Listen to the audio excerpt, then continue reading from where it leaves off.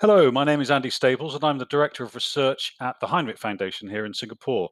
I'm delighted to be joined today by Alex Capri, who's a Research Fellow at the Heinrich Foundation, and also visiting Senior Fellow at the National University of Singapore Business School. Alex is also the author of a new paper, Techno Nationalism and Diplomacy. This is a third paper in a series on techno nationalism. And Alex, welcome. Thank you for joining me. I wonder, could you just give us or remind us what you mean by this term techno nationalism, and then go in to look at this paper itself? Certainly. So techno-nationalism is when a nation state essentially equates the level of innovation within that state and the state of readiness of its technology companies to national security, to economic competitiveness, and increasingly now to social stability, the role that technology plays in all three of those areas. Mm. So techno diplomacy, or techno nationalism with diplomacy attached to it, is essentially the realpolitik practice that countries engage in to promote their techno-nationalist interests, and that could be within international institutions. That could be within international frameworks of rules, free trade agreements, that sort of thing. And it can be around standards, particularly standards as they pertain to how technology is used. Mm. So you cover quite a few themes in the paper here. You outlined, I think, the major ones there. Tell me, what does this mean for governments? What does this mean for multinationals as they need to navigate this increasingly complex and politicized environment? Well, this is very important for both state and non-state actors, particularly as we see the tethering of the specific uses of hard technology, uses of data, uses of digital platforms.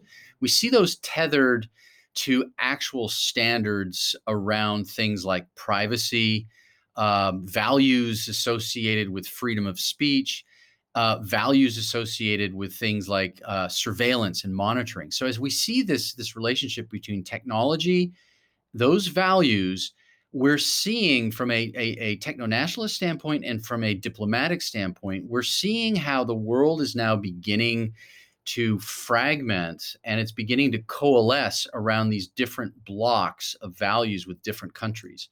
So in the paper, I talk about digital democracy, for example, versus techno authoritarianism. And Mm. again, those themes are central in those two competing models, if you will.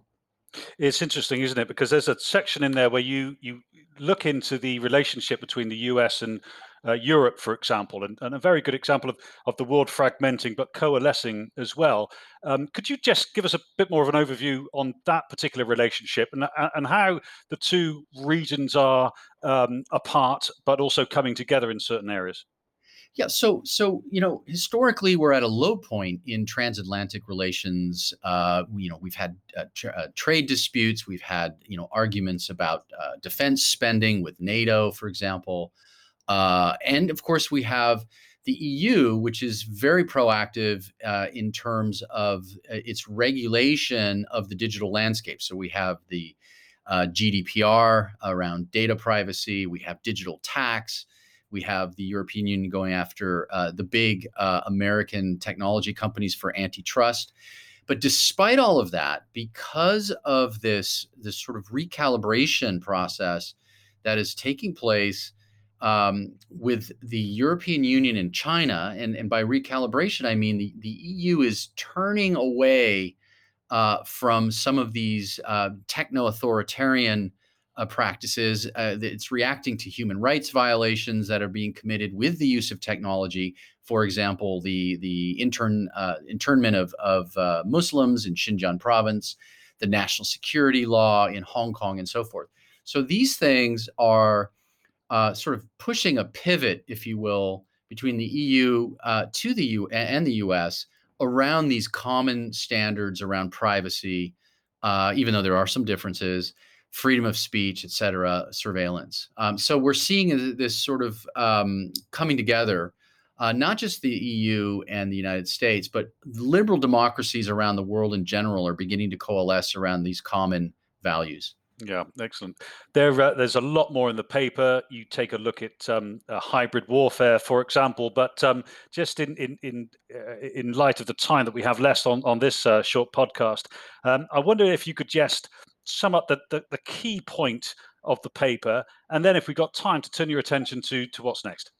So I think the paper, as you mentioned, Andy, is a progression. The first paper was about strategic decoupling. The second was about competitive innovation.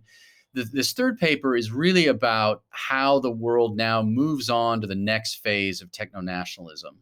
Mm. And of course, that's going to involve going beyond the weaponization of supply chains. And that's the title of the next paper. So we look forward to that. Alex, thanks very much for joining us. Thank you very much.